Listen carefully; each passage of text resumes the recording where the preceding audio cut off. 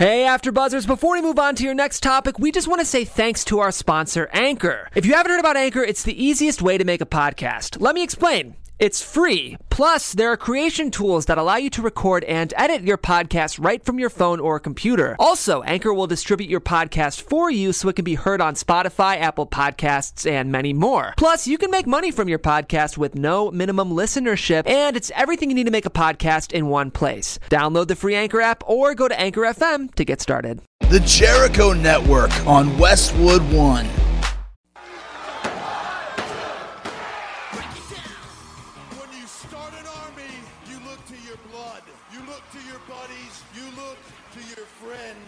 There's only a couple guys in the whole world that make me love pro wrestling, and you're one of them. You know, all the bad shit you've heard about us, it's all true. But another thing that's true is we love professional wrestling, and that's why we're here. I'm not sports entertainment anymore. Talk to him, kid. This is a new beginning, and it starts tonight. A new day is dawning for DX. You know who you're talking to? Hey there, X-Pac 12360 fans. We are going to have some fun today, breaking down the week's hottest pro wrestling news headlines. Plus, we have special guest Rob Van Dam joining us today. I'm Christy Olsen. We got producer Jimbo Frank on the couch, and we are here with the one and only, the man, the legend, Mr. Sean X-Pac Waltman. Hello, Hey, Sean. Christy, Jimbo. What up? Mark in the booth. It's great to be here. Had to rush over here from Maria's earlier doing the Sirius show. Yeah, you're like a podcast extraordinaire now. Oh, right? Well, that's Sirius Radio, Sirius XM 209. And you're serious, SERIOUS about this. Oh, snap. We had we interviewed Bruce Campbell today from Ash. Oh, man. Ash I would have loved to ask him about Briscoe County Jr. Did you guys It ever was watch just, that? well, there's only an hour to do the show. Oh, yeah. So it was like all Evil Dead stuff, probably. A lot of it. A lot of it was, but there was some other cool stuff we talked about as well. But anyways. Yeah. Didn't mean to branch off so quick Well, into that's the all right. weeds I know there. you're excited about that. And you've talked to Anne Heche recently on Maria's show, Anne Heche too, right? the other day, yeah. Wow. See, you're doing it big time. And her audience gets, I get exposed to her audience, which is a little bit different demographic than Right. ours. So, maybe slightly. Yeah, so that's nice. They get Just a tad. They get to know that I'm not just a complete heathen. I actually have a brain. Should we second that here for you? Yeah, we'll back you're that not up. a heathen You at all. better say that. You're one of the best guys I've ever met, for sure. Well, although I'm wondering if there was any heathen behavior that went down this last weekend at Ozfest. Oh, yeah. Always, right? Yeah. Yeah. We won't get into the details, but... Well, a few details. Because you get to go backstage at these big shows, right? You know all Yeah. these guys, like Slipknot, Disturbed. Who Yeah. was all there? I know you love Amon Amarth. Right? I just met those guys. How and were they? A lot of our people probably don't even know who they are, but They're a Viking metal band, Yeah. and you were really feeling them, right? yeah, they were great. They were great. And I'm not just a metalhead. I like hip hop and everything. Old, You just like music, right? Damn right. Good music is good music, and there was a lot of good music this weekend. Well, It was yeah. great. Who else did you run into there? All the Slipknot guys, and they're big wrestling fans. Corey Obviously, yeah. Slayer, the guys from Slayer. Got to see Zach Wilde, who I haven't seen since from Black Label Society, and he was Ozzy's guitar player for a long time. And I haven't seen him since we did WSX on MTV. Oh, wow. He was the he first one of episode. he was like, the band would play, and then they'd go sit and do Yeah. commentary for the show. And so the band would play, and then the front man would do color commentary. Yeah, with Brett and Chris Kloss, Chris right? Kloss, Yeah. yes. Oh, my buddy Chris Kloss. Yeah, so. Where was Chris Chris was really good. Ozfest? It was out in San Bernardino and some. At the NOS Event Center? I or guess at the but it was just an Warren show? outdoor It was like a giant- amphitheater. There was 50,000 people a day there. Wow. It was, So it was a dust multiple bowl, days? though. Like a 2 3 days. days. Oh, it was 2 not days. Fest meets Ozfest. Oh, Saturday and Sunday. Yeah. crazy. Yeah, Wow, that's intense, man. yeah. Disturbed. Dave Gervain from Disturbed. I don't know. I if saw you the have picture on your Twitter. Did you see the video of the? His cover of Sound of Silence. Oh, yeah. Simon and Garfunkel is one of the best covers of any pop song I've ever heard I think we have that video, Mark. Can we roll that?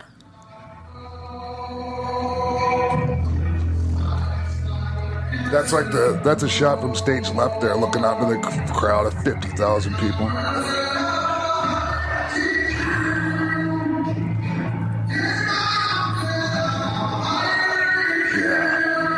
That's amazing. Does it ever do you ever get over the fact that you're standing backstage watching this happen? From behind the band instead of out there with the rest of the fans? Trust me, I don't take it for granted. No. At all. But, at the same time, I like to go sit in the crowd and watch the show. Yeah. And enjoy it.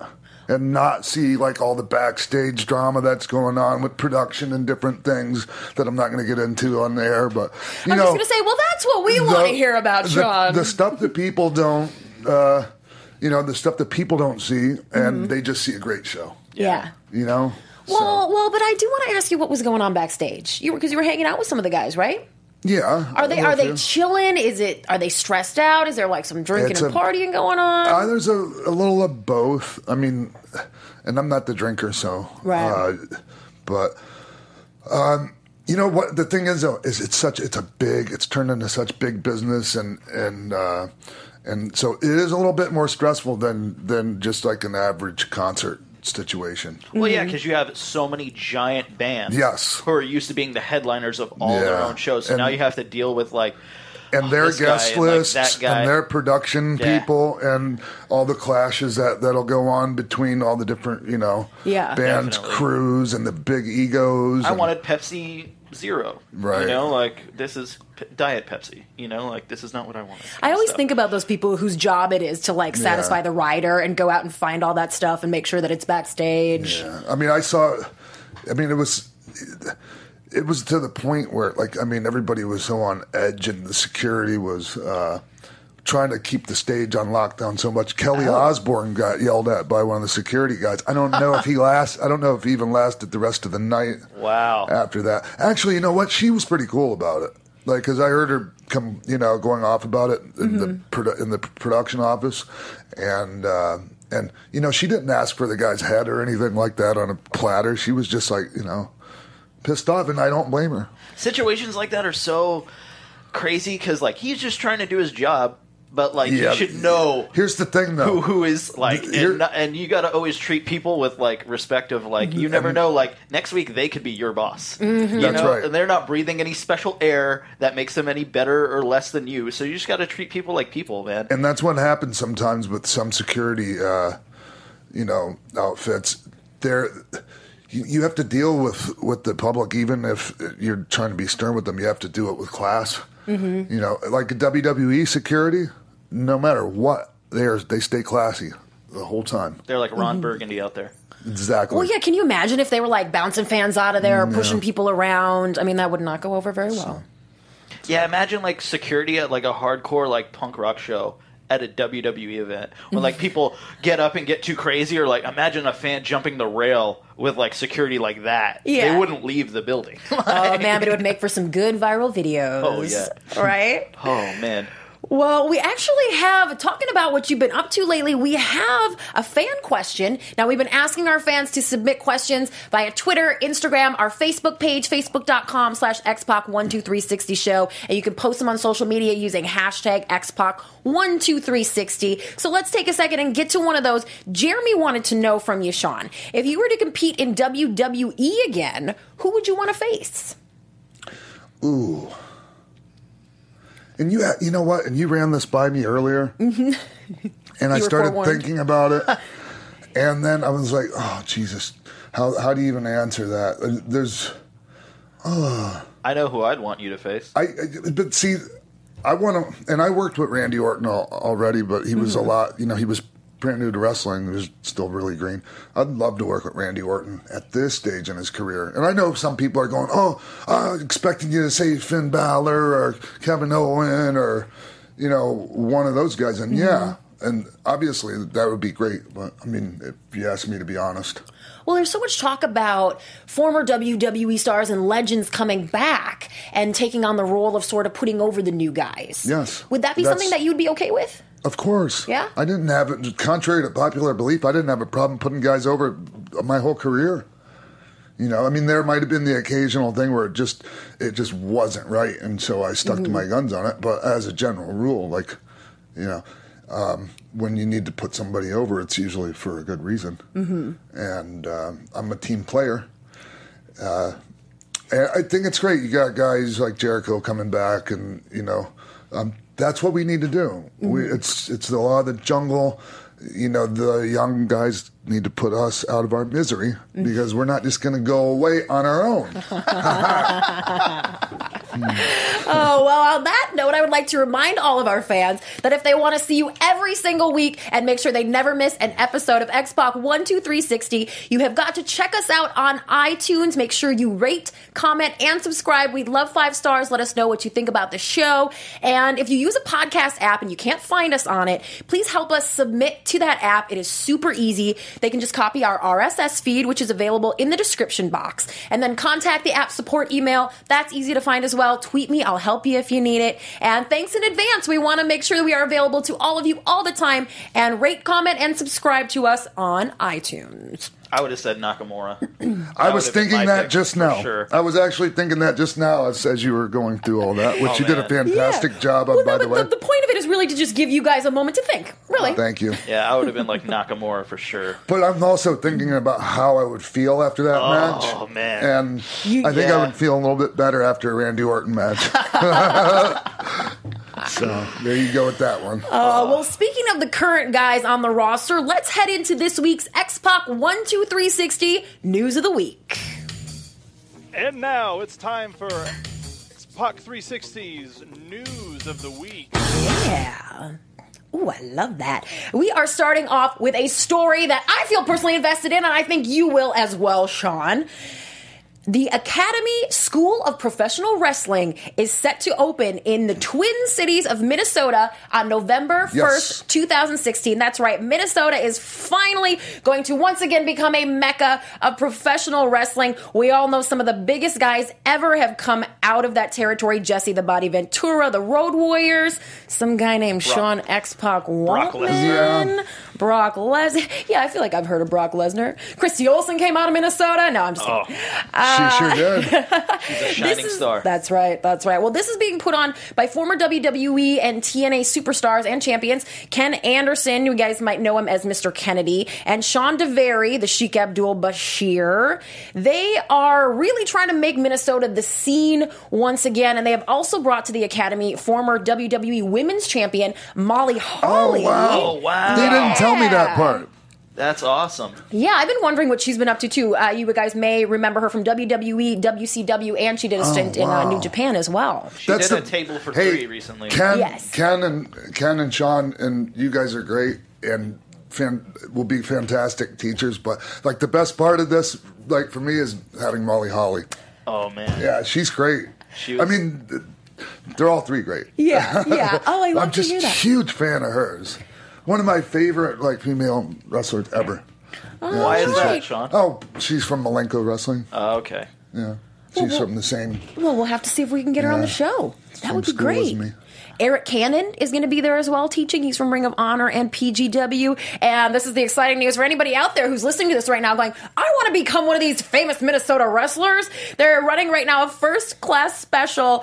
$3,000 tuition is down to only $1,000, available through October 31st. Check it out at theacademyprowrestling.com. Is that like a year tuition for as long as so Ken and Sean, oh, wow, that's I'll really give you my endorsement as long as you promise not to say to all of your upcoming students that they can be the next Sean Waltman. I was going to ask. You gotta tell Chrissy, Eddie Sharkey. You gotta tell Chrissy that story. That's what Eddie Sharkey, bless his heart. That's what he would tell everybody. Austin Aries, Sean DeVary. That's why Sean DeVary is named Sean DeVary. Really? Yes. Because he was going to be the next Sean Waltman. Yeah, his real name is Dara DeVary. Dara, yeah. And he's still using it. Still working well for him. It is. Wow, I love that. Well, you know what? I hope that you and I can take a visit to the Academy School of Professional Wrestling. I'll definitely be stopping by. Because my children live there still. Right. Christy and my children both have the same area code. Isn't that fun? Yeah, on their phone. I know Eric Cannon has a promotion in Minnesota that usually runs at First Avenue that Prince owns. Well, Prince didn't own it, but that's where Purple Rain was filmed. Oh, yeah? Yeah, that was his spot. I wrestled Jerry Lynn there. Oh, yeah? Yeah, it was great. Oh, man. If you didn't see it, it was like the best match ever. If you did see it, it was pretty good. Everyone's Googling their fingers off right now trying to find video footage. Well, there is another match that everybody is talking about today. That would be Seth Rollins at Clash of Champions. Headline here, big backstage update on the severity of Seth Rollins' injured rib. Now, this happened in the match on Sunday at Clash of Champions in the main event when Owens hit a gutbuster off the top rope onto Rollins midway through the match. Seth did finish out the rest of the match. Of course he did. He's Seth Rollins. But apparently when he got backstage, he had some difficulty breathing. And reportedly, he's fortunate that he did not crack or break a rib. This is really just some slight tissue damage. Oh, he'll be fine. He will be fine. He actually appeared on Raw last night. He didn't participate in anything physical. He's not medically cleared, but he definitely came out and acted like he was going to. Here's the thing. Undertaker had cracked ribs, and I know this is a different time, and we don't do this anymore, thankfully, but he made it through. I want to say he never took any time off when he had his cracked ribs. He just wore a flak jacket. He had the cracked ribs, and I've told this story before. He had the cracked ribs and a crushed orbital socket at the same time. So he had a flak jacket on under his Undertaker suit, and he had the Phantom of the Opera mask that he was wearing for a little bit to cover up and protect his face. Yeah. Because we needed him. Did I not tell a similar story? That a couple weeks ago. Yeah, sorry. No, don't be sorry. That's my Scott Hall repeat the same story over and over again. Was that when he was wrestling like King Mabel? Yeah. When he had all that? Yes. Okay. Wow. Well, as far as Seth is concerned, this is going to be kind of a week-to-week thing. Hell in a Cell doesn't happen until October 30th, so he's probably fine. And the original plan for Hell in a Cell main event was to feature Finn Balor, Owens, and Jericho. So Rollins was essentially replacing Finn, and now he is dealing with these injuries as well. Of course, the big payoff here is to finally lead up to a match between Seth Rollins and Triple H, so he'll be fine for that. They're looking for that at WrestleMania, and he did get a standing ovation from the crowd, and they were chanting his name as he left the arena for Clash of Champions. Today he tweeted that he will be in LA for Raw next week. So Seth Rollins is not going anywhere. No, he's not. And moving on to a little update from last week. We talked about TNA and what's going on there. This offers another dimension to that story. According to Dave Meltzer, WWE is kind of kicking around the idea of signing Matt Hardy once his TNA contract expires in spring of 2017.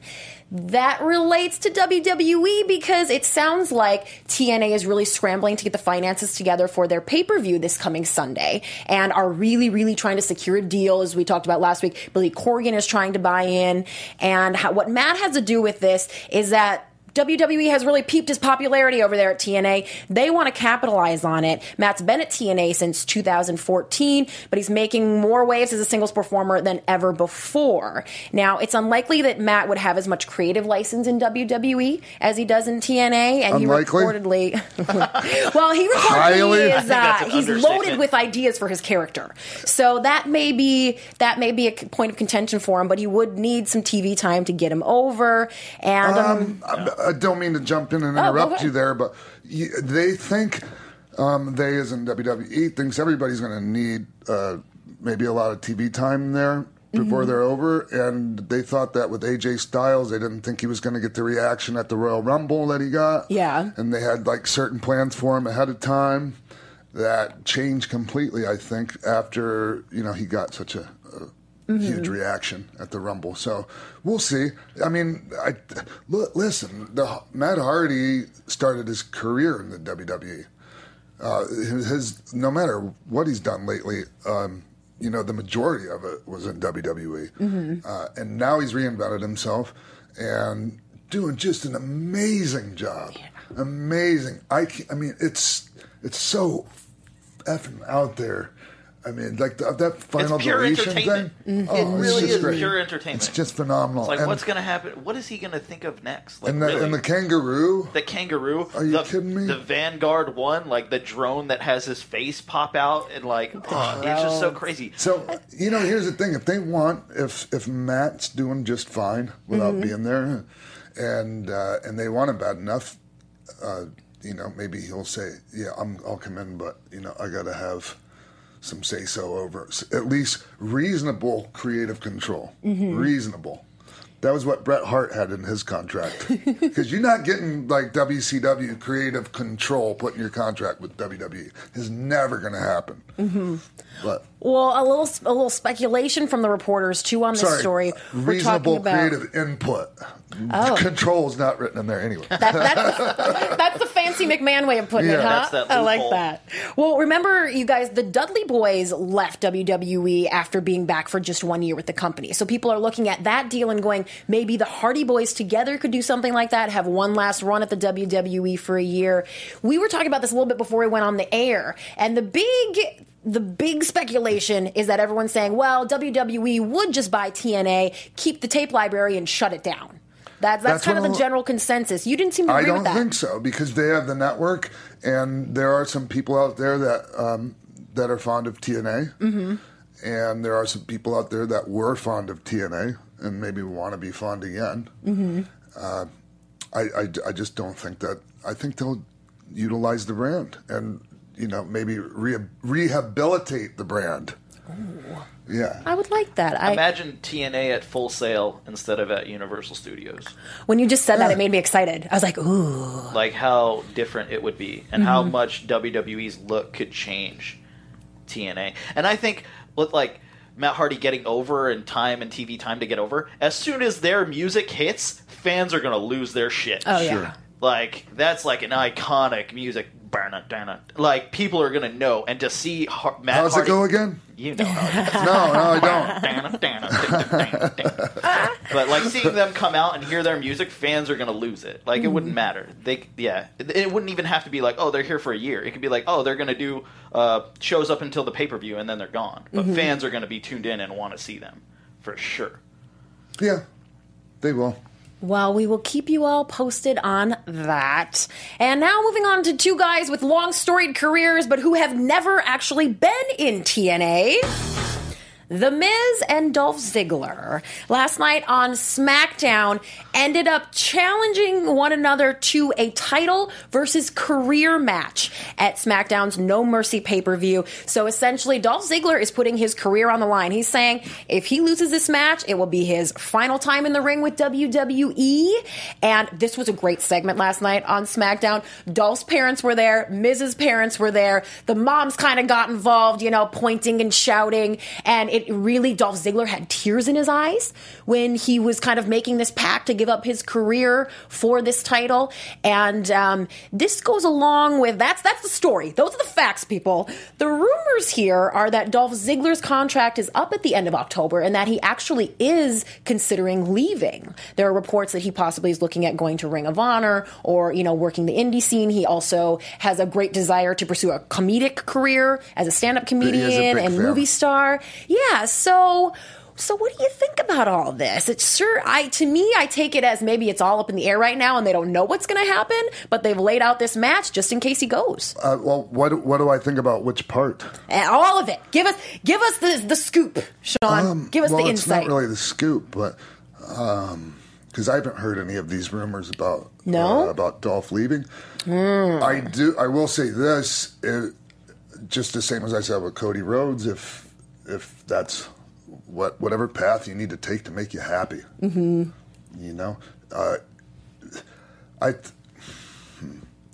Maybe, and here's the thing too.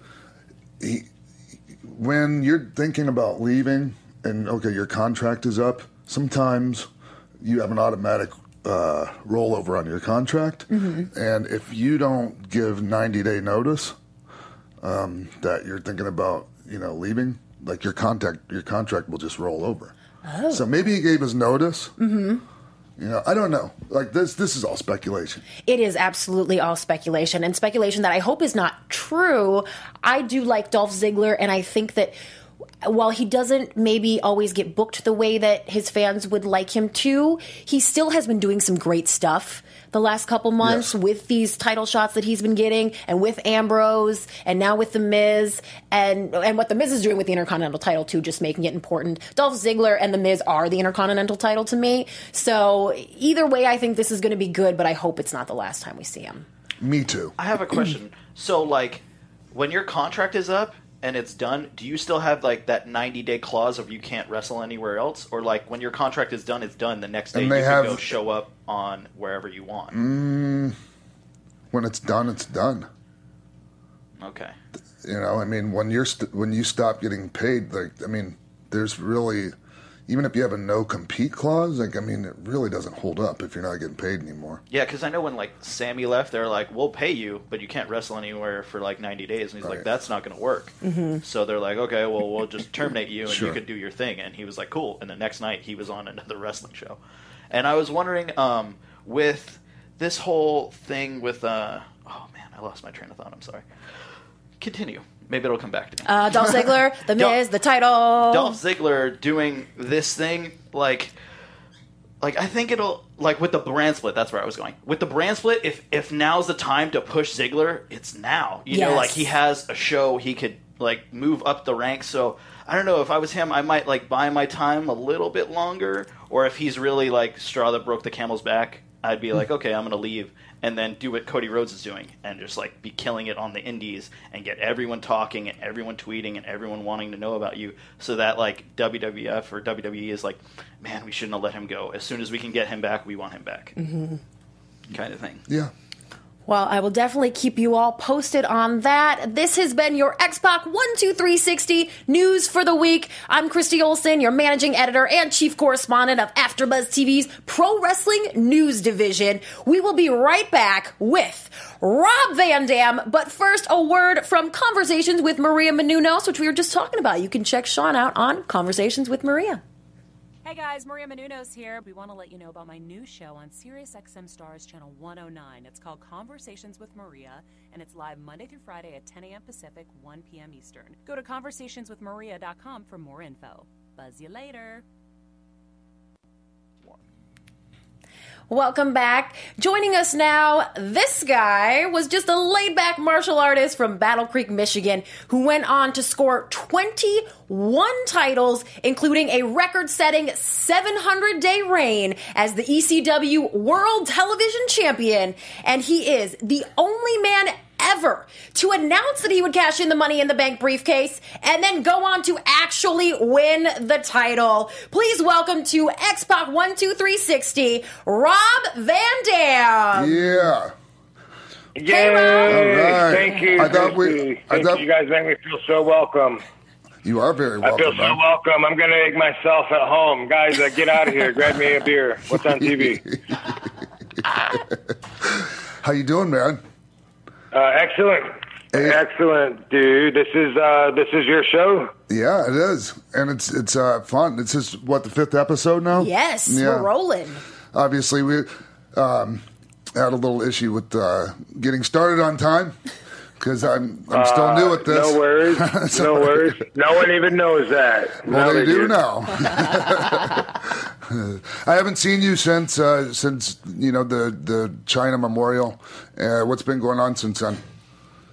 The Giant Memorial. The China Memorial, not I'm not sorry, vagina. Yeah, okay. Because I was picturing seeing you up in Philly at Tommy shows in April, but yeah, this was since then, huh? Yeah. So yeah, everything's good. Everything's good. Thanks for having me on your show. Congrats. I enjoy sharing insight and speaking when it's non-scripted, straight from the heart. So I always look forward, and people are usually surprised at how candid I am and how genuine I am. But if you know me, that's one of my outstanding qualities, and one that I respect myself. So that's what people know me as being genuine, the realest dude in wrestling history. You are. Someone said, although they used the N-word instead of dude, but they made it sound cool, but I don't want to repeat that. But, you know, the realest trigger in wrestling history. That's what it said. It was a tweet. It hit me in the heart. Anyway, yeah, dude. So I saw you there. I haven't seen you a lot, and I don't see you a lot. You know, a couple times a year we run into each other here and there. But you said something in a text about like the last couple of times you saw me, you were concerned or worried. What did that mean? Oh, come on. Well, I mean, I don't know. I mean, you know, if you want to talk about it, man. Well, I'm doing much here's better. The thing. So, like, I went through a trying beginning of the year. Had some shit happen, and we can swear on here, right? Yeah, you can say whatever you want, Rob. Okay, cool. Yeah. Because it just flows off the end of my tongue. But anyway, you know, some stuff that I didn't expect. I'm learning about life, and that's really what I'm doing and focusing, and that's one of my priorities is just growing. You know, learning how to grow as a better person, as a spirit, and that's something that I've really been into since I left WWE back in 2007 because I got so burnt out on the monotonous schedule and just the monotony of the job, the agenda of the job. And I got so burnt out I couldn't even relate to the fans. I would say, I'd look at the building in the arena before the show. I'd be looking through the curtains. I'd say, what the fuck are the 8,000 people doing here? You know, watching the same idiots in the same four-sided ring, you know, when they could be at home watching it anyway, you know, and it's like, why do they love it so much? And I got to where I needed to walk away, but I was so burnt out, I've never recovered from that. So I can't, you know, at this point in my life, there's no way I'm going to go back to that kind of a full-time, nonstop schedule. And I did feel like it was killing me. And it's not for everybody, but I mean, you know, there was a law. I got burnt out probably 2001, 2002 for sure, and then stayed on that schedule for like another 5 years. So when I got out, I kind of felt like. So you came in the door in WWE burned out because I mean, it was 2002. I remember you coming in. Well, I came in 2001, and you were there. And I mean, looking back at it, I was so. I mean, I was, you know, even though I've been wrestling a long time, looking back at it from where I'm at now, I look at myself as almost being green because I'd already, you know, like I said, wrestled in Japan and ECW, WCW, all that. But people don't realize that nobody puts you on that grind like they do, but also no one puts you out there into the universe like they do either. It makes you a household commodity or part of the culture of a country you never even thought you'd ever go to or never even heard of. And it's like WWE is a machine. And anyway, when I look at it, you know, when I first came in, I kind of look at it, I think back like I was a kid. That's how I feel. But coming out of it, finally, I kind of felt like, you know, hey, I survived the war. Didn't know if I was going to.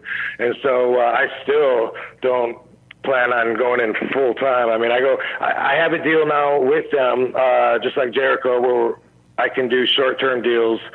I did a 3-month deal, and still did 66 matches in like 90 days. But ouch. And then the traveling, right? So then the next time I went back, spread it out a little more. Was doing mostly just TVs, and that was like over 5 months. But it was like 80 matches, or the thing is, anyway, Rob, a lot of the people. Yeah, I don't want to go back. I mean, me and Jericho have like the same deal, but I don't have the ambition that he does. He likes being there a lot more. I really like not being on the road, and a lot of celebrities are afraid of being out of sight, out of mind. I'm the complete opposite. I've always been trying to do as little as possible, and I'm getting better at it all the time. Well, it was rumored that they were talking to a lot of former WWE stars to come back with this brand split that happened a few months ago. Did they reach out to you at all?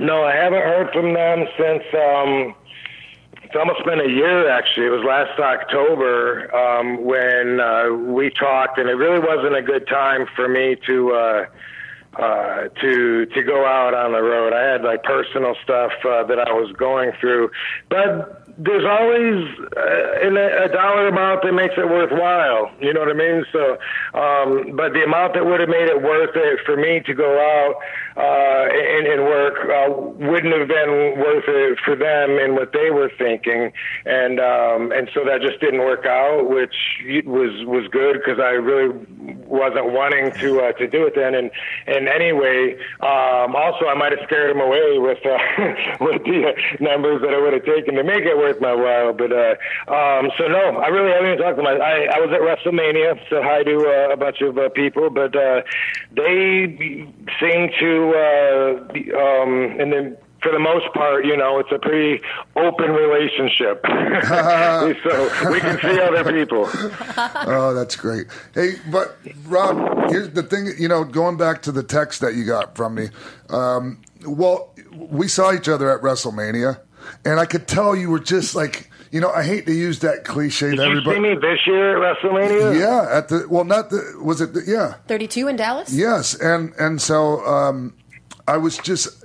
You weren't the same. You weren't the same Rob that I was used to seeing, and then I saw you at the House of Hardcore, and again you weren't. And I knew, and I didn't want to pry, Rob. I figured if you wanted to talk about like what was going on with it, you would. But I could tell, that something was wrong. But I wasn't like so concerned as I was, because I knew you'd pull out of it. You're really super strong cat. I knew you'd pull out of it. I just hate seeing people that I really like going through shit, Rob. And it really bothered me because I knew, man, I could tell there was some serious pain going on there. So that's where I was, man. I knew I wasn't so much worried as I just was like really empathizing and feeling for you. So. Yeah, well, yeah, man, it's that will change somebody's vibrational output for sure, and people are gonna pick up on it. Yeah. But so people should know that I'm I'm in a really good positive place now. And that's what everybody says. Everybody that sees you right now says that you're really in a good spot and happy, and that makes me happy, man. Me happy. Well, good. I've always looked at life as a balance. You know what I mean? There's the yin and the yang, and I have a lot of positive, a lot of love, a lot of good in my life. And I feel like once in a while I got to pay the piper and go through some shit. Yes, exactly. I'm glad that you look at things like that, because that's how I look at them too, Rob. And it helps us so we're not sitting there, feeling sorry for ourselves. Why me? Why me? Pour me another drink. It's just so. It's, and that's, if Rob, that's just the way he looks at shit. Yeah. Yeah, so. That's the way it is, though. That's the way it is. You know what I mean? And it's like I'm very thankful and grateful for the life that I have, and when there's a real dark cloud over, I'm just like, I know the time will pass, and eventually it'll be bright again. But you gotta recover as soon as you can, or else it'll pile up on you. And when you're not ready for a second or third blow, boom, your life can kick you while you're down. But then it balances out. A lot of people they just focus on the negative, and they're going to see a lot more of that, and they're not really going to even see all of the good that they have in their life because they don't focus on it. They take it for granted. But really, every thought that you have, if you're thinking about bad shit, that is going to make you feel bad, and you are going to vibrate in a negative kind of way. It's going to put it out there, and it's going to bring more of that back to you. And so, most of my day, every day, with some exception, because sometimes I got to do a little bit of work, but for quite a while has been about trying to bring my spiritual vibration to its utmost highest frequency, and so that I can feel and be at my best and then be the most productive in every way. Just sitting on a couch with Action Bronson and Sabu watching Ancient Aliens help you with that? Yes, it did. That was very enlightening for Action Bronson. How good was that barbecue? That barbecue looked so delicious on that episode. Oh, it was. Dude, the food was so good. Yeah, that was crazy. That was like the craziest thing we filmed. Like there was never like an action or a cut. Like we never like really knew like what we're doing. We're just hanging out. Like, and they must have filmed like 5 hours. We were there for at least 3, and then they just keep all the best moments. I had it figured out after a while. Sabu never did. He was still like, are they still filming? Yeah, Bronson actually, Action Bronson actually told me that was like actually better that Sabu didn't get it.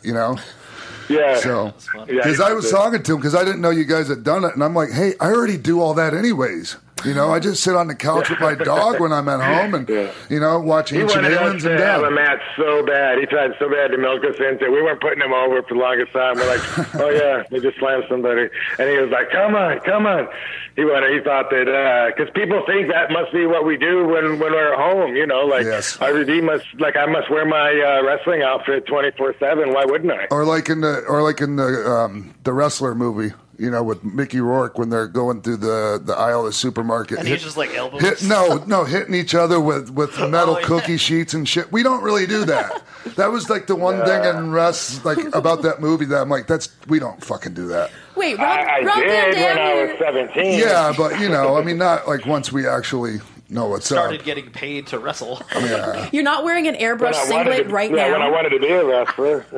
Hey, since we're already talking about Sabu, you know, when I first met Sabu, come on, let's hear it. Hey, Sabu. Show your shirt, Jimbo. Jimbo here has his Sabu shirt on. I wore my Sabu shirt. Homicidal, genocidal. But when I first met Sabu, and like I worked with him in Minnesota, we had this match, and like, you know, it got a lot of press. He had already been telling me about you, and I'd seen stuff, you know, seen some video of you and all that. But like, you guys go back just almost to the beginning of your career, right? Definitely to the beginning of my career, and yeah, that's going back. I remember. Because Sabu was my introduction to the business. You know, like I met him in December of '89. My first time I walked into the Sheik's ring, and I did a tryout, and then Sheik said, come back next week and bring me some money. And Sabu was in the ring with me then, and I was. Well, I was 18 years old, just about to be 19, and prior to that, like I'd had some matches that were not professional, and you don't count those in your career, but when I was kickboxing as a teenager, I got into kickboxing because I wanted to be a wrestler, and so I found my way into this ring, and then that got me into kickboxing, and I was doing both, and we were paying our dues back then. We must have been 16 because we were driving, and we would haul the ring to a show. We would set the ring up, set chairs up. We would open the kickboxing show with like a choreographed wrestling match. Like we hadn't been trained, but we were athletic, so we were doing all kinds of flips and kicks, and it was a tag team match. The other three guys aren't, you know, still doing it, but anyway. And then I would have a match, like a kickboxing match, and sometimes an impromptu match. Because I was so hungry to learn and to fight and to challenge myself. And these shows were always at like either outdoor, like big party, like festival, like Battle of the Band things, or they were like in bars or whatever. So there'd always be somebody saying, let me get in the ring. And I'd be like, let me have them. But anyway, when I was 18, I met the Sheik and Sabu, and then in like 90, you know, I was training and had like my first dozen matches, and I remember Sabu talking about the Lightning Kid and how cool he was. Oh wow, that's pretty cool. Yeah, because I mean, well, you know, before I also want to ask you about Ron Slinker. How did that whole thing come up with Ron? So in 91, we were wrestling for USWA, which, by the way, they just stopped doing the Dallas run, and you guys had Global on the out of Dallas on ESPN, and I guess you got it from USWA that week. Yeah. So my first week of USWA was their last week to do the Dallas run, and then I guess that was, I don't know if they had ESPN or whatever, and then GWF took over, and then that's where we first saw you on TV, at least myself. But anyway, Ron Slinker was there in USWA. He was just there to I guess, see, he worked one show, but he was there, I guess, to visit his son, who was Tex Schlesinger. Yeah, Dennis Knight. Yeah, Midian. Yeah, so that was his son-in-law, and I think he was there on behalf of him, maybe, but he really took a liking to me, and he pulled me aside, and he was just like, "Yeah, kid, I think you're going to be a world champion someday." He said, "I might be wrong.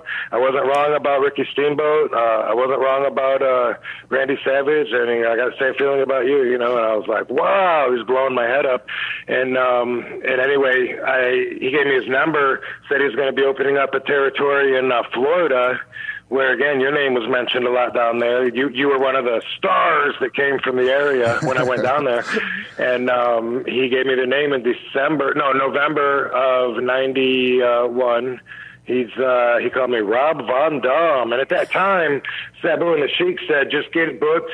Don't worry about having a name or a gimmick, just learn as much as you can. So she called me Polish Prince one night. Al Snow called me the Flying Tigers or the International Patriots. And sometimes I was Robbie V or Robbie Z or Rod Zat or a different player, my shoot last name. And it didn't matter to me. Rob Van Dam stuck. Yeah, it did. I mean, some might argue, like, in some parts of the world, you're more famous than the Jean-Claude Van Damme.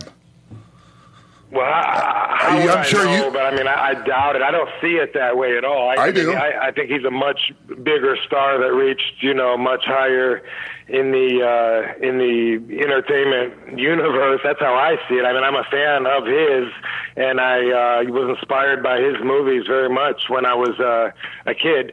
And so, but how do you? I mean, you could probably, just like statistics do, you could take any certain perspective. Well, who's got more action figures? That's, you're right. But the point is, the guy has made, millions of dollars in top, box office sales, and he has a lifestyle. I don't know if you saw that reality show, but I mean, when he gets booked for a gig, it's like a private jet that flies him to Tokyo to open up a nightclub, and he's got these hot models, all surrounding him and wanting a piece of him, and it's like that's a little different than us doing a signing at Pop and Son Flea Market. Frank and Sons. Thank you. But I'm sure, thank you. I'm sure Whatever. You guys are like synonymous together. That like fans that like go up and talk to him probably ask about you and if you're related and like see the similarities between the two of you. Like I'm sure he gets as much of like, hey, you know about this Rob Van Dam guy, and like how do you feel about him, and like why is this guy taking your name, or like are you guys really related? Like you guys do look alike and you do a lot of cool like similar stuff. Like so I'm sure he gets talked about you from fans as much as like you might of him, if that makes sense.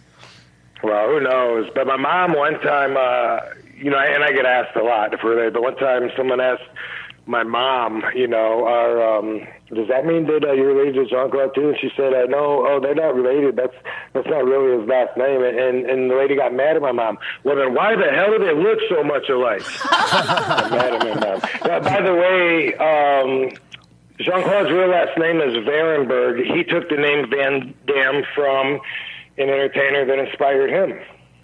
That's wow! I didn't even know that. I never knew that. That's crazy. Cool. Have you ever met? Dropping knowledge. Have you ever met? Have you two ever met? Yes, at Gold's Gym in Venice. I met him not that long ago, but he was kind of on the run, like everyone was wanting a piece of him, and he was just working out on the machine next to me. So afterwards, I shook his hand. And I introduced myself as RVD, like I didn't, I didn't just, but anyway, because I just didn't think, hey, I'm Rob Van Dam. He's got 10 years on me. I don't want to say, anyway, but the conversation went nowhere anyway. I shook his hand and tried to drop a name of a movie guy that we both know, and he was, while he was walking away, he looked at me, and he thought that he worked with me. He looked at me and goes, hey, I remember your face. And he walked away, and I thought it was funny that he saw my face and thought I looked familiar. Maybe because it's somewhat like looking in the mirror. Yeah, right. Seriously. Yeah. But also, what I didn't know was that a friend of mine was like taking pictures while I was shaking his hand, like an asshole, taking pictures of the guy in the gym and kind of chasing him away too. But I've seen him since then in there, and go out of my way to talk to him. But yeah, I see him. And prior to that, though, one time we both did a signing at the Shrine Auditorium, and it wasn't such a good experience because. I shouldn't even get into that, though. No, you don't have to. So I guess I just started it. Well, I'll try and tell it real quick. I did a signing. This was so long ago, like maybe 2000 something. I did a signing at Shrine Auditorium. Like let's say 1 to 3. Jean-Claude's going to be there from 4 to 6. So after my signing was done, I'm walking around because I'm a fan of the genre, comic books, action figures, and then when he came in, my manager went up to his entourage because he was walking through, and he said, "Hey, could we get a picture of him and Rob for the website or something?" They said, "Oh, he doesn't have time." So, all right, whatever. So I was like, all right, we've tried, whatever. When I'm walking around, I saw up on stage, he was answering questions to a crowd in the auditorium and at the same time taking pictures with a line of fans one at a time. And so I said, well, all right, shit, I'll just get in line and get a picture. That'd be cool. And I get in line and all the fans got excited and they're like, oh, so they pushed me right up to the front of the line so that I'm like next, like I'm standing on stage. And Jean-Claude was talking, answering a question, and when he saw me, he like totally lost his train of thought. And he was just like, I was very lucky to have a father and he just saw me and I just got like this like if looks could kill, like I got these days, and he says something to his handler, and the guy goes, okay, no more pictures, this was the last one, and then and they're like, no, one more, and he's saying no more, and then he's trying to answer the question, he's trying to talk, and they started going RVD, which was rattling him, and the guy came over and he dispersed the line, and that wasn't a very good experience. But that was my own experience, except for seeing him in a gym, and no hard feelings. Who knows what? I don't assume. It's one of the 4 agreements. Maybe he knows you're friends with Chuck Zito. There you go. Baby. I figured it out, Rob. I figured it out. I got nothing but respect for him, and the wiser I get, the more I try to consciously. Only exude positive energy. And usually when I look back at myself and I notice that I said something bad about someone or I got angry or whatever, to me, that feels like a fuck-up. Like I feel like shit. Something I got to work on and tweak so I don't do it again. There's a lot of things like I don't want to look back on that or on video of me saying some unflattering things about certain people. And it's just so not like you're talking about vibrations. It's not the vibration I want going through my body anymore, Rob. Right. There's no good comes from it. Nothing. And it's unhealthy. You got to have spirit, mind, and body. You got to have it all in line and balance. And a lot of people don't know that, and they don't work on that. And I'm not going to say, hey, you have to change your life and do like I do. I'm just saying what I've discovered is that I have to have them all in balance. The body, I got the lifestyle, that keeps me in shape. I'm always working out. That's probably not going to change. The mental clarity and the spiritual are definitely places that a lot of people spend no time working on. Some on mental, if they whatever in whatever ways they do. But a lot of people live with a lot of stress. A lot of people hate their lives. They hate where they live. They hate who they live with, their family. They hate their jobs. They hate their car. They really are miserable, and they've accepted that that's just their life. And they're so used to it. It's such an existence that I can't relate to. Yeah, they're so used to it, Rob, that it's just normal to them. I don't even think they realize they're that miserable. And I'm so used to everything being so wonderful that I have to consciously always connect with life and express my gratitude, because otherwise, I can take it for, you just boom. Right now, I'm looking at my view of the LA Harbor. I can see Long Beach. I can see downtown LA, all the way down the coast, Huntington Beach, Costa Mesa. Gorgeous day. I see the mountains. Gorgeous view. I'm way up on a hill. Like, that's something, just having the quality of life to just look and just see that out my big glass doors. That's something that if you wake up and you live with that every day, you can start taking it for granted. But even if you don't know it, you have a higher quality of life. You're healthier spiritually, and it's worth it. And that's how I feel like just coming back out here. You like last night when we were going back and forth, you're like, "Are you out here now?" I'm like, and yeah, I am, because I mean, besides doing this show, I just feel so much better out here, Rob. It's just, and especially now that I'm more strong-minded. I've been sober-ish for a long time now, and congratulations. Sober-ish, yeah. But so it's just, and it's a great place for me to be out here, and it's good to be close to people like you, Rob. Awesome, man. Well, I appreciate that.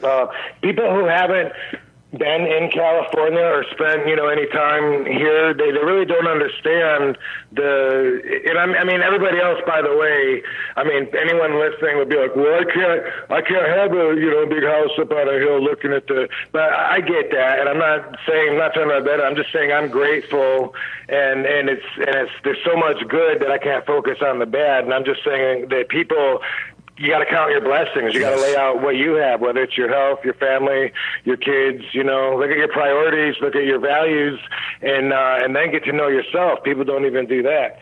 But what was I talking about? Something about you, me. Just spirituality and honeycomb's good. Yeah. It's not small. No.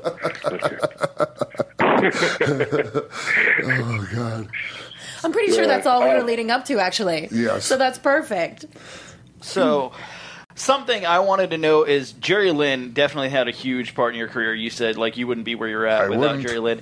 And it's crazy to think, earlier in the career, you and Jerry had your battles, and then while you were doing your thing in, WCW and, WWE, ECW, Jerry Lynn and RVD were having battles, and it was, the new effing show versus the whole effing show. I just wanted to hear, any stories you have with Jerry and Rob has with Jerry and just, the relationships with him. Well, for me, I can get this part out of the way.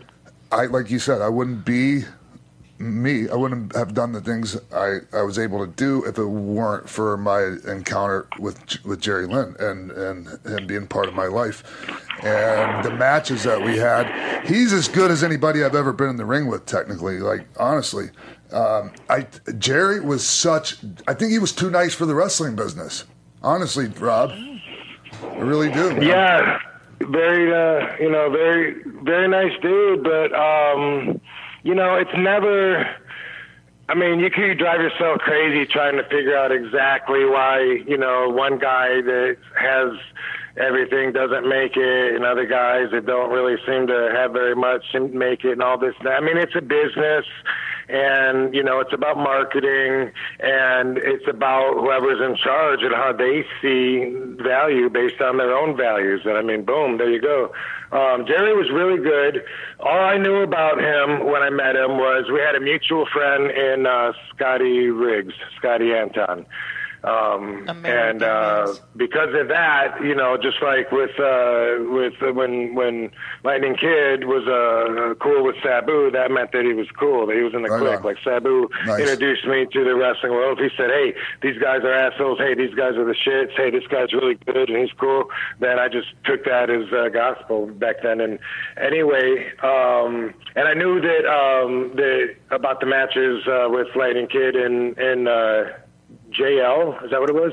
Yeah, well, he was Mr. JL. He was JL in WCW, and he be mask, right? Yeah, it was terrible. It was a terrible thing to do to anybody.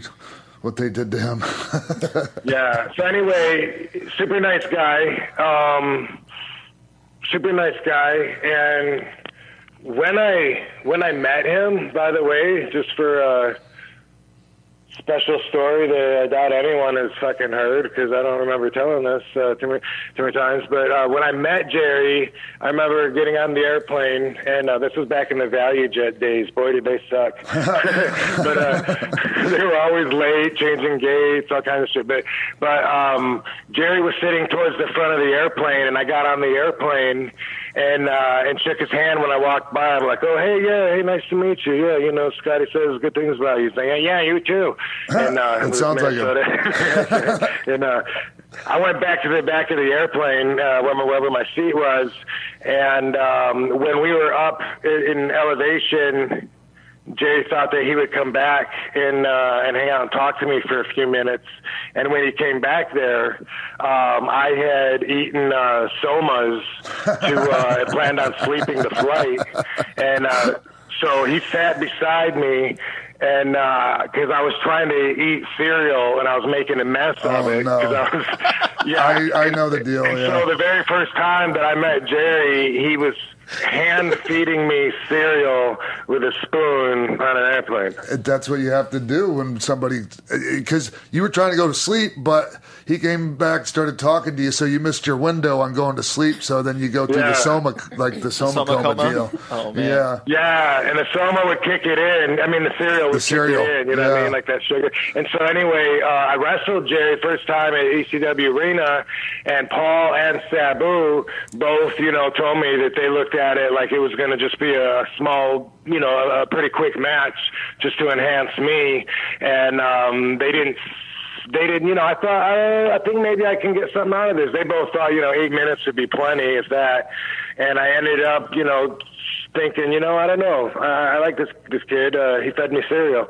And so when we wrestled the first time, we went like 20 minutes. I had a bloody nose. My outfit's ripped. My hair's pulled out of the ponytail. I'm pulling splinters out of my ass, and it was all dirty from the floor. Yeah. And then when I finally beat him, you know, then the crowd went nuts. And I needed that back then, that validation to call myself the whole fucking show. Yes. I had the freedom and the abilities to try my best to really try and have the best match every card and really do my part to try to make sure that all the fans got their money's worth and they were happy that they bought a ticket to see me. Like, you lose that freedom when you go other places, but I had that, and that was a big part of what I got out of it.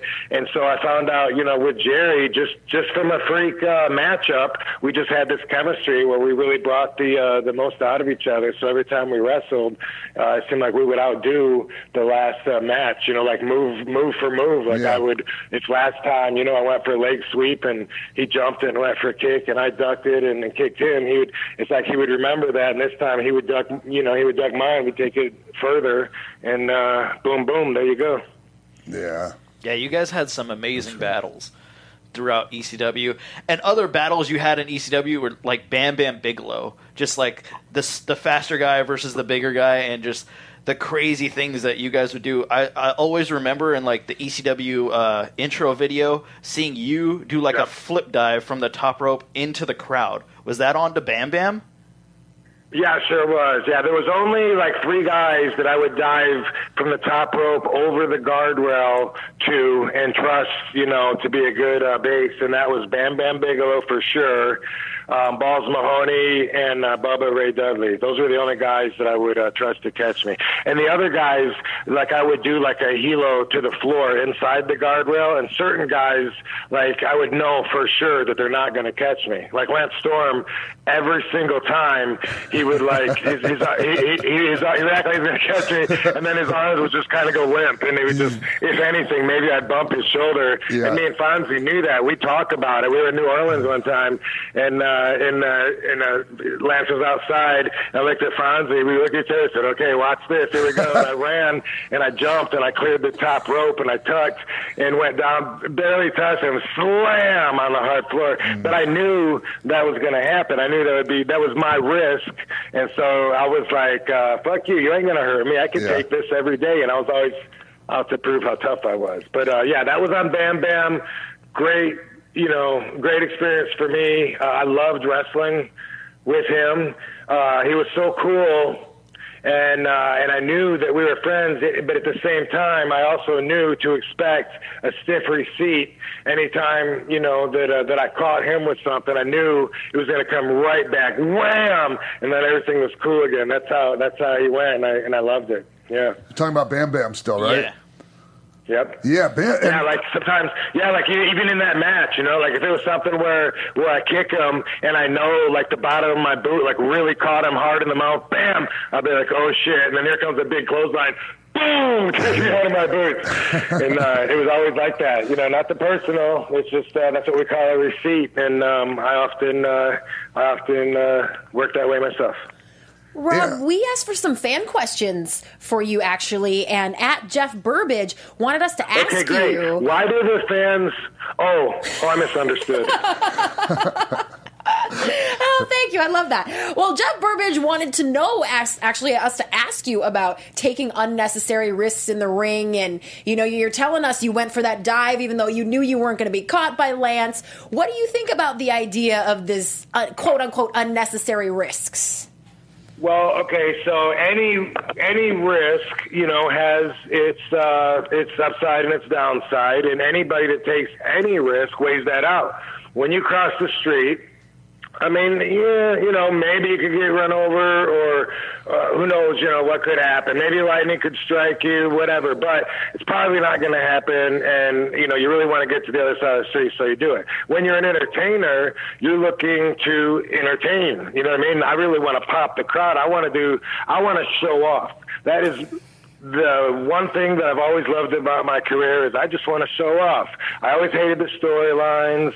I always hated when I had to do the promos, and especially because I got to push their agenda and try to, tell you that this championship match is more important than anything in the world to me. Come on. I mean, no, it's not. No, it's not. But anyway, I like getting in the ring and doing moves and showing off, and that feels real to me. That connection with the crowd, even when the office is trying to do stupid things with me or turn me heel and try to make it so fans don't like me, that connection, that real connection, the fans, saying, no, we dig what he's doing. That's what I dig about it. And so, most moves like that are a progression also. So they're not as of a risk as it might seem to somebody watching. I mean, there's no wires, and this is live action, and we're going for it for real and all that, but we are awesome. I mean, RVD is a superhero, and that's the way I see it. I first did like I'm telling you with Lance. I would run and I would jump over the rope, and then I would know that I was going to eat shit, that my back was going to hit the floor. But also, what's been most important to me, what I've really enjoyed out of my career, is showing how tough I am. I have some pretty fancy moves, my arsenal, gets it's flashy, and fans like to see the rolling thunder and the jumping spin kicks, but my real strength is my endurance, my durability. And that's why I've wrestled, over 25 years, and I've been almost injury-free, for the most part. I've had one surgery. But anyway, so for me, it's totally worth sometimes me taking this hard bump just to show that I'm not an egg that's going to crack. That's right. And that I'll keep doing this every night. And, if you're going to sidestep me or whatever reason it is that you're not catching me, if you're trying to teach me a lesson, fuck you. Anyway, but when it comes to that move, so I jump and I clear the rope, and then I do like what we call a hero. Next time in ECW, I set a chair up in the ring, and I ran and I jumped and I cleared the chair and the top rope. Next time I'm on TV there, I put 2 chairs, and I run and I jumped and I cleared 2 chairs and the rope, and then did the hero to the floor. So eventually the progression leads to where, you know what, I could jump off the top rope and I could clear that guardrail, boom, my back can make it out to the 5th row. So it's not like I just start right out and say, you know what, there's a 50% chance I could survive this. I'm going to try it. Never. And to add to that, although I can still physically do everything that I've been able to do my whole career, like when I was 25 instead of 45, there is certain moves that I cut out a long time ago because they just weren't worth the risk. I hardly ever do a springboard where I jump right up and then bounce off the top rope.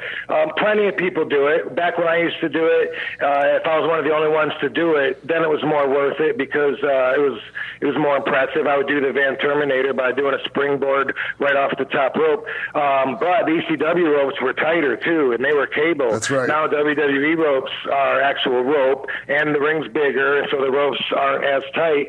And just a chance that I might slip trying to do a springboard. Maybe my knee pads are too tight and it doesn't allow my heel to get whatever. For me, you know what? It's just not quite worth the risk. So what I'll do is I'll climb it and then do it. Boom. I take moves like that, and that's because one fuck up and I want to hang myself. Yeah. That's the perfection in me. Back in the ECW days, learning to cut my teeth in front of a crowd that would wait for you to slip to go, you fucked up, you fucked up. Yes, that put a lot of pressure on me, so it's not worth fucking up if I don't need it. It's not. Especially if it's still very impressive anyway. You know what I mean? Sure. It's about showing off, but RVD can handle a lot more than your average crash dummy. A lot of people don't go into it thinking like that, though, Rob, and they'll go out there and just like me, I used to come into the ring, flip myself into the ring like Muda would do. For my entrance. And one time in Hakata Star Lanes in Japan, I did that and I landed on my ass on the canvas, and everybody laughed at me. 5,000 people laughing at me all at once. Sure. I never did that again. Even though I could, I didn't try it again. Me too. I've done that exact same move. Absolutely. Yep. Were you a babyface or a heel when you did that and you fell on your ass? I was a babyface. It didn't matter. It was Japan. Either way. I was going to say, did you sell it oh damn it, and get up and kick the rope, and everyone I meant to do that kind of thing? No. So then everyone's no. We're laughing at you, but we're supposed to be. No, I just looked like a jackass. the move that I used to do that people would they'd really drop their jaw. This was before I came up with the Van Terminator. But if you threw me into the ropes, into the middle, I would jump up and stand on the top rope in the middle, and then hit a cross body back off of that. And that takes a lot. It takes a good jump and timing and balance and all that shit. And I slipped on it once. Maybe twice when I was in WCW back in 92, 93, and then I was like, all right, fuck that. Yeah. I'm not doing that one anymore. Because when I pulled it off, it was like I wrestled Raven when he was Scotty Flamingo and Robbie V on TV, and at the end I hit my split-legged moonsault and then overshot him because I set him in too close because I was still perfecting all that shit. I'd only been working a couple of years at that point. And anyway, Larry Zbyszko was on the counter afterwards. He was he goes, that move that you did where you jumped up like a cat and sprung back off the top rope, well, that was more impressive than your finish. And I was like, I know. But then, I slipped on it a couple of times, and I was like, fuck it. I did that the other day when I got in the ring, by the way, and everyone in the school, no one had even fucking seen that. So I'm always surprised that, unlike other people, a lot of my moves aren't stolen yet. And I don't know if it's out of respect or if it's actually a physical They just can't do it, Rob. Or a little both. Yeah. Speaking of people stealing your moves, a lot of people on Monday Night Raw have been doing the frog splash. We got Kevin Owens, Seth Rollins, Sasha Banks. How do you feel about them doing the frog splash? Even JBL tried to name it the bullfrog splash when Kevin Owens does it, and then he's like, no, it's a 6-star frog splash. So, do you think any of them are to your caliber? Kevin? Yeah, Kevin. Do you think any of them are to your caliber of your frog splash? I think that I'm a little flattered to think that these guys probably were inspired watching me do the frog splash, watching Eddie Guerrero do the frog splash, and certainly out of all my moves, that I've created, that are original, the Split-Legged Moonsault, the Rolling Thunder, the Van Daminator, Van Terminator, those moves, like I created, they were original, and a lot of them still no one else does. But, the top rope splash is something that everyone's done, for years. I used to, as a fan, I watched the Tonga Kid do it. Of course, Jimmy Snuka did it. I always try to find a way to make it my own, and it is easy for me to spin once I'm in midair and go either way, and eventually, because I got jumps, I was able and still am able to hit my opponent anywhere in the ring from any corner and then adjust. And so that may or may not make it a little unique to me.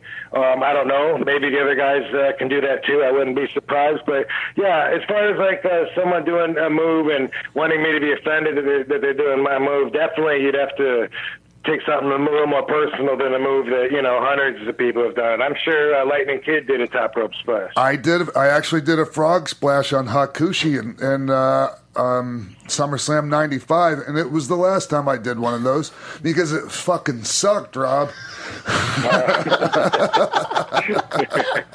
Everyone's rushing to the network right now to check it out. What sucked about it so bad? I used to take the wind out of you? Split-Legged Moonsault as my finish.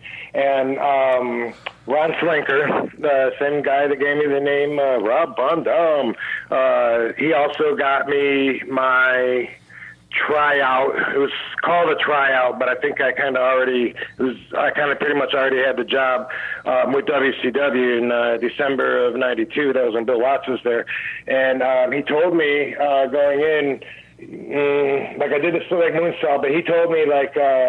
While I was there in WCW, he was watching me on TV, and he was saying, you need to come with a different finishing move. He said, the Split-Legged Moonsault it's pretty, but it doesn't have enough impact. It's kind of like a soft move, and, you're wrestling guys that are twice your size. You need to come up with something with a lot of impact. And so I guess I decided, you know what, I'm going to get myself up as high as I possibly can go and come down with all the gravity and as much force and all my way as I possibly can. Boom! That's the only way I can think of to make the most impact that I can. And what you did that a lot, or what you still do that so many people when they do that move they don't do is you sell it yourself. Yes. The way you sell it too, it adds so much to the effectiveness of the move. And, people always ask me, like, how much does that really hurt? Like, that's a question that they always want to know. And, that's a touch of Sabu. Sabu used to tell me when I was training that our bodies are bullets. And so that's what that's all we have to hit our opponent with is ourselves. And he would always sacrifice his body in the car crash, and I got that from him. But the answer, of course, is that it's inconsistent. Everything feels inconsistent. It depends on how you were feeling prior to the match. It depends on a lot of things. By the way, when I would do it depends on how winded you are, blah blah blah. But with Big Show. And also, I think Mark Henry, when I would hit the frog splash, they're lying on their back, but their stomach was so high up that when I hit, like my elbows, hands, feet, knees, they wouldn't even hit the ground. They would just be like, ugh! So they would take the brunt of the impact, huh?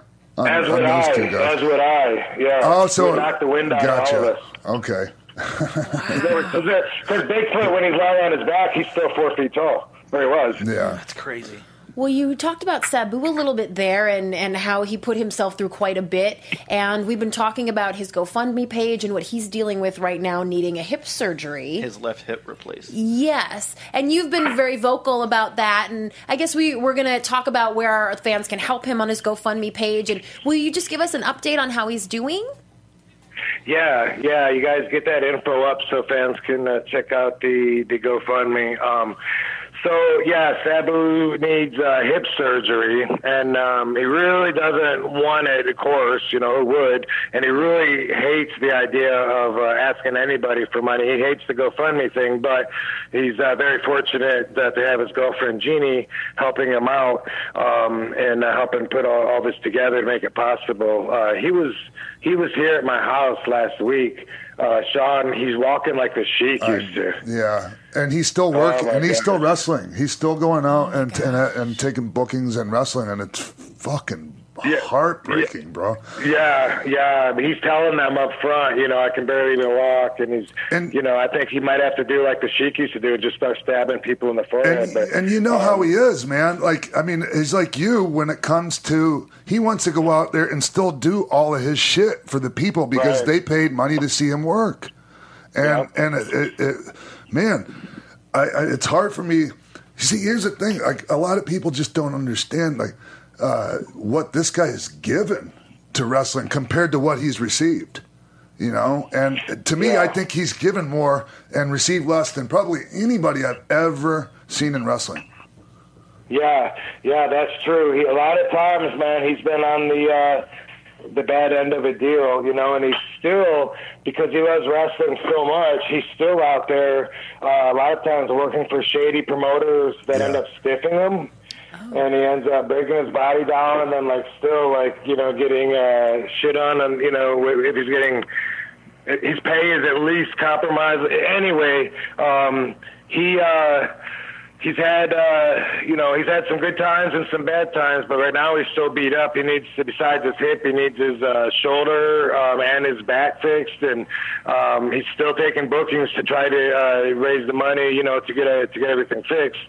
And he's talking with different, doctors, and trying to figure out all the possible options, from doing it in Canada to Mexico to whatever. Because he's also always been extremely overgenerous, and that's exactly why he can't, just write a check to the hospital, because ever since my first road trips with him, he's always insisted on taking the bill, paying everyone's dinner at the table. Right. He always wants all the wrestlers to stay in his hotel room, or when he had the Winnebago, drive everybody around. He always wants everyone to be together and be like a family, and he wants to take care. And he got that from the Sheik, because the Sheik was like that. He got a lot of what he got from the Sheik. I got a lot of what I have, from him and from the Sheik, and I recognize a lot of that. But that's one thing with Sabu. I would see him, giving money to some beggar when I know Sabu's only got $20 in his pocket. He's giving the guy $10. I'm like, dude, why'd you give that guy money? He goes, well, he doesn't have any. He's hungry. And I'm like, I know, but he's going to be asking a bunch of other people too. I mean, I was just 18 at the time, asking him, he's going to be asking other people too. You're not going to make any more money till tomorrow night. You just got paid $20. And I go, well, I know, but we'll all chip in for gas, and that'll be $5, and I'll have $5. I can get a sandwich on the way. And he was just fine with that. And he used to always tell me, especially when it would come to actual money, either loaning out money or spotting people. Holy crap, the thousands of dollars he's done that with. He would always say, well, hopefully it'll come back to me. I heard him say that so many times over the years. Well, hopefully it'll come back to me someday, if I'm in need. Shit, one time, he ended up, let me see how this story goes. We all showed up into town, and we were at the car place. I took off in a car that I rented, and Sabu went with me, and Sandman and Tess were in a car, and for some reason, I think they didn't have a license or something, and so Shelly Martinez put the car on her credit card, I think, and Sabu said, if you do this, then, if anything happens to the car, I'll pay for it. We're heading down the road, and Sandman calls, oh, fuck, holy shit. Oh, my God, there's blood everywhere. Holy fuck. I got to call you back. And Sabu's freaking out, and I'm like, dude, he's ribbing you because the car that they're driving is your responsibility. You told Shelley you paid for it. He's ribbing you. He goes, oh, okay, thank God. They call back a few minutes later. Oh, my God, dude. We hit a fucking deer. It's fucking, oh, my God, dude. We're fucked. The car is fucked. Where you at? And I'm trying to tell Sabu, dude, he's ribbing. There's no way. And they were ahead of us. So pretty soon we pulled up, and there's blood everywhere, and the car was fucked. And Sabu had to pay like $30,000 out of his pocket or something for the car, and explain that to his wife that he gave Shelley Martinez $30,000. Oh, shit. And Hitomi, his I might wife. have the amount wrong. He said 30 at the time, but I think recently, I think he's lowered it to 20 when he tells the story. Either way, man, like that's him, and that's what he did. And I just a quick story of like back in 2002 when I first came out here to LA. He was out here, him, Jerry Lynn, and several other independent wrestlers, and the promoter stiffed everybody, and they had a one-way ticket out here. And Sabu took money out of his own pocket, and like all of his money, all the money he had to get everybody home. And and I was supposed to meet him for dinner, and he wouldn't meet with me. And later on, he told me that he was embarrassed because he didn't have money to buy me dinner. And that was a real man to know that I didn't get a chance to see him over that.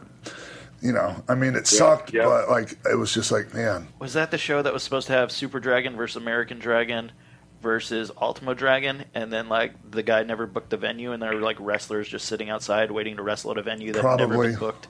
Yeah. Like and like I think Masawa is like out there just chopping people. Like fans are like, "I'll buy your shirt if you chop. Like I'll pay for you to chop me." And he's like, "Cool, I need to make money." And he's just chopping fans and selling shirt. And like literally, there's like a locker room of wrestlers and fans just waiting outside this venue that was supposed to have this amazing show that never happened. You remember that tour we did in Ireland and all over Europe with was it for AWR, the Irish company? Remember that? Yeah, that was fun. Yeah, remember, and so we're in Belfast, and it's a tag match, and it's Rob and I versus Sabu, and I forget who the hell else was. It doesn't matter. Anyways, I'm missing my ACL in my right knee, and I have to tape my right knee up, and so I taped it up too tight, and so I got drop foot. Anyways, I'm going to dive to the floor, and my right leg doesn't work, so I burble over the top rope. My head bounced. Some dipshit put metal steps on the middle of the apron, like in the middle of the ring, instead of toward the corners. And so I hit these steps, and my head bounced up every rung of the steps. And I ended up with this huge gap. You could even still see it when you look in the back of my head. And I never went to the hospital and got it stitched up. And it was brutal looking. I mean, it was brutal looking. The actual dive itself. It was. If I wouldn't have been, if I wasn't so busy like thinking about my head being hurt, my feelings would have been really hurt and embarrassed. Did Sabu super glue you? No, he didn't. And it might have helped if he would have, because I ended up with staph infection by the time I got home from that. Oh. Remember we were standing outside that McDonald's drive-through, standing in our wrestling gear. I mean, it was fuck yeah! You're talking about. No, that was. I think that was. If I'm not mistaken, I thought that was for the Axel, the Portuguese promoter. No, that was actually, you know what it was? It was that same promoter that we worked for in Korea when we had that great match. Okay, that makes sense. No, I keep saying that to Rob all the time because one time Rob was sure he and I had this match in Korea. Yeah. That was really good, and I would have been great, except for I've never been to Korea.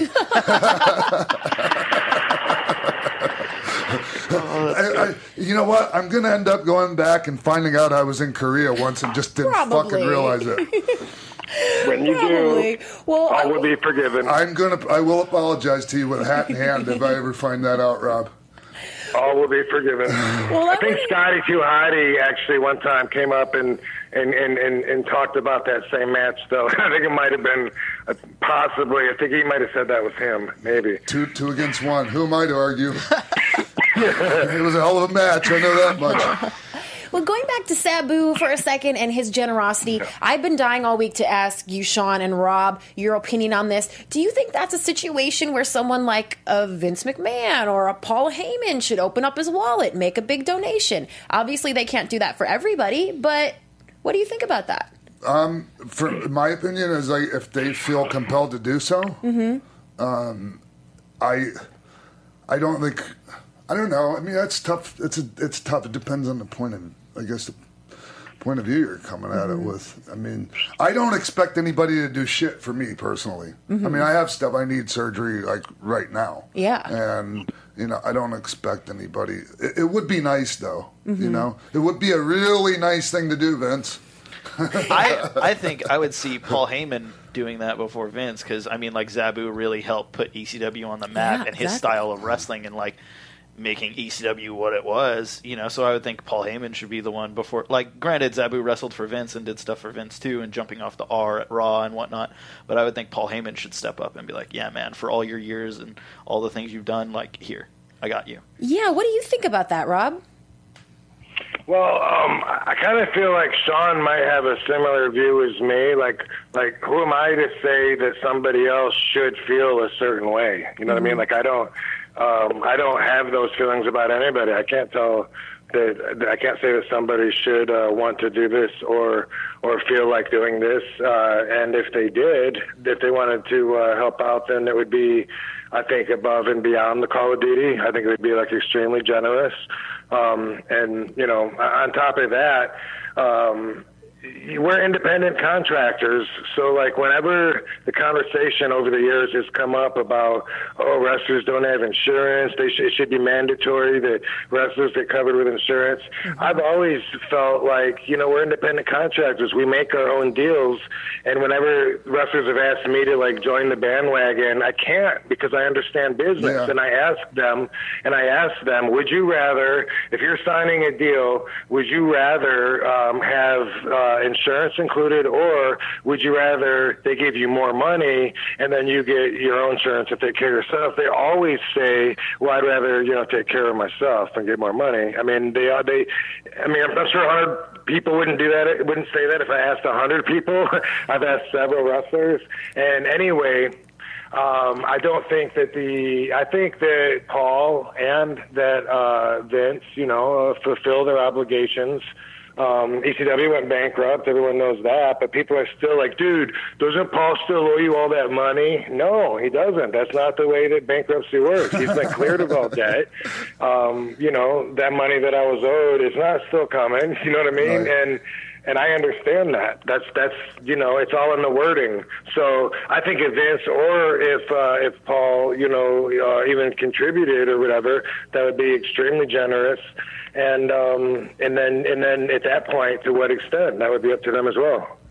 Do you think that with the way things are now, with like the medical clearance and like back when you were wrestling, you said like if we were hurt, we still wrestled because we needed to get paid. Now they pull you out of action because they don't want that to happen. You think that they should make a rule that like, no, you don't have the option to choose more money or insurance. Everyone's paying for insurance, kind of thing. Other occupations require that. When people are talking about wrestling, with this conversation, they also usually, it's like they're overlooking the fact that there's like one company that that owns wrestling. There's a couple of small ones, but I always ask this. Okay, so are you saying like if there's a mandatory rule that okay, boom, you have to cover your own or you have to take ours? Who would have to apply? Everyone that applies for a wrestling promoter license, all the way down to the Troutman, North Carolina State Fair that runs once a year, or are you specifically only talking about Vince? And again, that's relevant, because besides that, what else is there? I mean, there's a couple of smaller groups that have some limited exposure compared to WWE, but basically it's one company. So it's like if you want to set any mandates on just him and his corporation, that's a lot more localizing of the problem, isn't it? And who would be setting these mandates anyways? I mean, we have no players association and or anything like that would say there's no there's no pro wrestling state athletic sanctioned department, you know. But like you said, everyone looks for WWE to be like the end all be all, so they all copy that. So maybe if Vince did do that, maybe like TNA and Ring of Honor and Lucha Underground would be like, oh, okay, maybe we should follow that suit, kind of thing. And the suit would be what? To say that we're going to give you less money and we're going to get group insurance for you? Something like that, or just like, well, so what if I don't like the insurance? What if I'm like, hey, wait a minute, it doesn't cover, you know, my prescriptions, or I had a better dental plan, I can get a better dental plan, you know, for less money on my own, or hey, you know, it doesn't even cover optical for my kids, and my kid needs new glasses because he's a peeping Tom and he hurt his eyes on the binoculars looking in the neighbor's window. When I worked for Vince McMahon, I had no problem, easy for me to say, setting up my own 401k and my own medical. You know, when you're working for Vince, you know, usually making enough money to do those things. So I myself feel like I got my shit pretty well together. That's why I don't work very much, because I don't have to. A lot of guys that we know have to work like twice a week still, and that's all they know how to do is wrestle, and that is more like the guy they made the movie about, you know, but that's definitely not everybody, and that's just, you know, it's a business. I like to do a lot of other business, and I like to not wrestle, and that's why. And any promoters should know if they're thinking, oh, cool, RVD's taking bookings, man. I'm gonna find out. I hope he says how to get a hold of him. Most likely, it's not gonna work out. You know what I mean? I'm not looking. I don't look for work. I haven't looked for work like the longest time. I called Hunter when I made my return to WWE in 2013. TNA was dragging their feet on producing this contract that we talked about, and I went to Hall of Fame and I saw everybody, and so I ended up, you know, calling Hunter and saying, hey, you know what's going on there. And besides that call, I don't think I've made a call to look for work in like several years. I can't remember the last time, and I get offers all the time, but I'm very selective about it. And so, you know, when people are emailing me talking about, I run Johnny's Car Lot Wrestling in Mississippi, and we've had Bad Boy Bill Black, and we've had such big stars as you know, Texas Timmy, I'd love to have you come in. I mean, I don't respond to those guys, but I'm also not looking to work because I don't want to work. And so I've had like 5 matches this year, and that's plenty. I got 2 more on the books, and I have very high standards. That's why you don't see me out there, because not very many promoters can do business at that level, and that's absolutely what works out great for me. And part of that is knowing how to structure and having people help you to take care of business and your assets and money that comes in. By the way, when you get your own insurance, you don't necessarily probably tell them that you're a pro wrestler, do you? You're an entertainer. Definitely not. Well, we want to kind of wrap up with you a little bit, Rob, and just ask you some final questions. And you're talking about how you spend your time. And I know that you spend some of your time with Miss Katie Lords, who is a gorgeous young lady. She's a fitness model and a wrestler as well. Katie Forbes. Don't make her into a porn star. Oh. Did you just say Lords? Oh, did I? Oh, I'm so sorry. I'm sorry, Katie. A big fan, I swear. Well, I'm wondering, Rob, do you go and check her out when she's wrestling? Did you go see her at WOW, or what do you think? Yeah, WOW has a big show on September 29th. And it's a TV taping in downtown LA at the Belasco Theater. So they just started back up after being absent for seems like 6 years or something. And this is going to be their big show that they're building towards. And they've had a couple of what the Dave McLean says is pop-up shows, he calls them. Is Dave McLean the one that's running WOW? If I got the name right, it's David. The one that invented that and invented Glow. He invented Glow, yeah. Well, yeah. Yeah, Jeannie Buss is behind it as well. Oh, nice.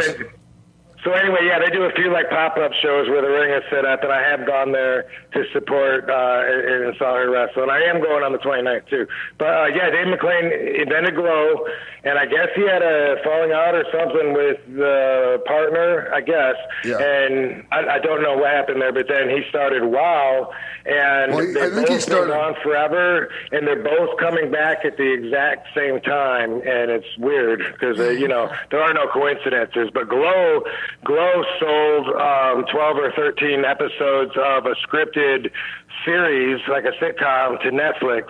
So what they're doing is totally different, and with what WOW is doing is, I guess, more like Glow used to be, like with a combination of vignettes and wrestling, and the rest remains to be seen. I actually just read for a part in that new Netflix Glow series that's coming out.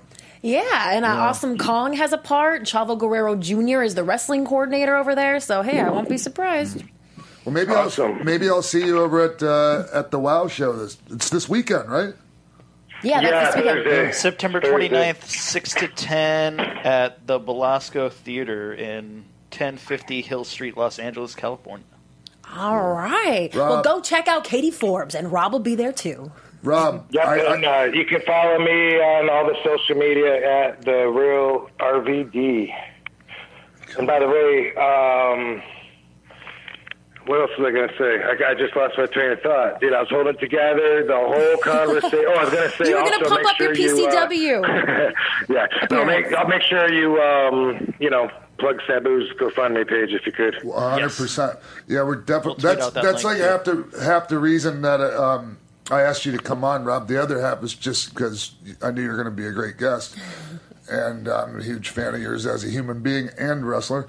So, Rob, I appreciate you coming on, man. And isn't that crazy? Like we both live in LA and like we never see each other. Well, look, I mean, it's like I said to you, or like I said, like I texted you, like, okay, you're in Redondo. I'm like, we're in North Hollywood right now, so I'm not. It's not going to offend me if you want to Skype in, because that's a if you don't want to sit 2 hours of traffic to come here. Yeah, it's a long ass drive, but.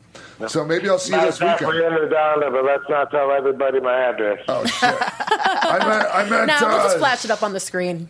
I meant Riverside. Anyways, hey Rob, thank you so much for your time and patience, man. I appreciate you coming on. Right on, dude. Enjoyed the chat. Good luck with the show. Oh, thanks. And let me know when I can repost the link to my millions and millions of followers. Yes. Yeah, we'll send it out to you. The show will be up actually in a few hours. Yeah. Right? Yeah. Okay, cool. Thanks, Rob. Right appreciate it, man. Thanks, man. Bye-bye. All right, and we will be right back with a little bit more X-Pac 12360 on AfterBuzz TV. What's up, party people? Roxy Stryer here from The Tomorrow Show with Kevin Undergaro. We're your twice-weekly broadcast of one man's midlife crisis and the mad millennials in Star Trek uniforms that follow him. And I'm one of those millennials, Lauren Magrasso here. We've had some amazing guests like Russell Simmons, Ileana Douglas, and Craig Gass. Coolio, right? Christian Blatt in the house to tell you to go to thetomorrowshow.com to check us out. We're live every Monday and Thursday from 10 to midnight Eastern. That's thetomorrowshow.com. Be there or be square, whatever that means. Welcome back to X-Pac 12360. We just had a little chat with RVD, and man, I got to tell you, I think the story that we heard was the best that we have had thus far on this show about the signing with Rob Van Dam. With Jean-Claude Van Damme. With Jean-Claude Van Damme. Yeah, I think that's my favorite X-Pac 12360 story thus far. I thought you were going to talk about the Somas and the cereal. I thought you were going to bring that up again. I was like, That was juicy too. It was funny. Now it's funny because nobody died, but well, right, and just to get his and your perspective on Sabu and to hear again what he's given to the fans and what he's going through, man, I wanted to get on my phone right now and hit that GoFundMe page. I already did. Yeah. When they first started it, I already did mine. So. Well, I got to tell all the fans once again, they can go to our Facebook page, facebook.com/xpac12360, where we've posted the link. You can go ahead and help Sabu out.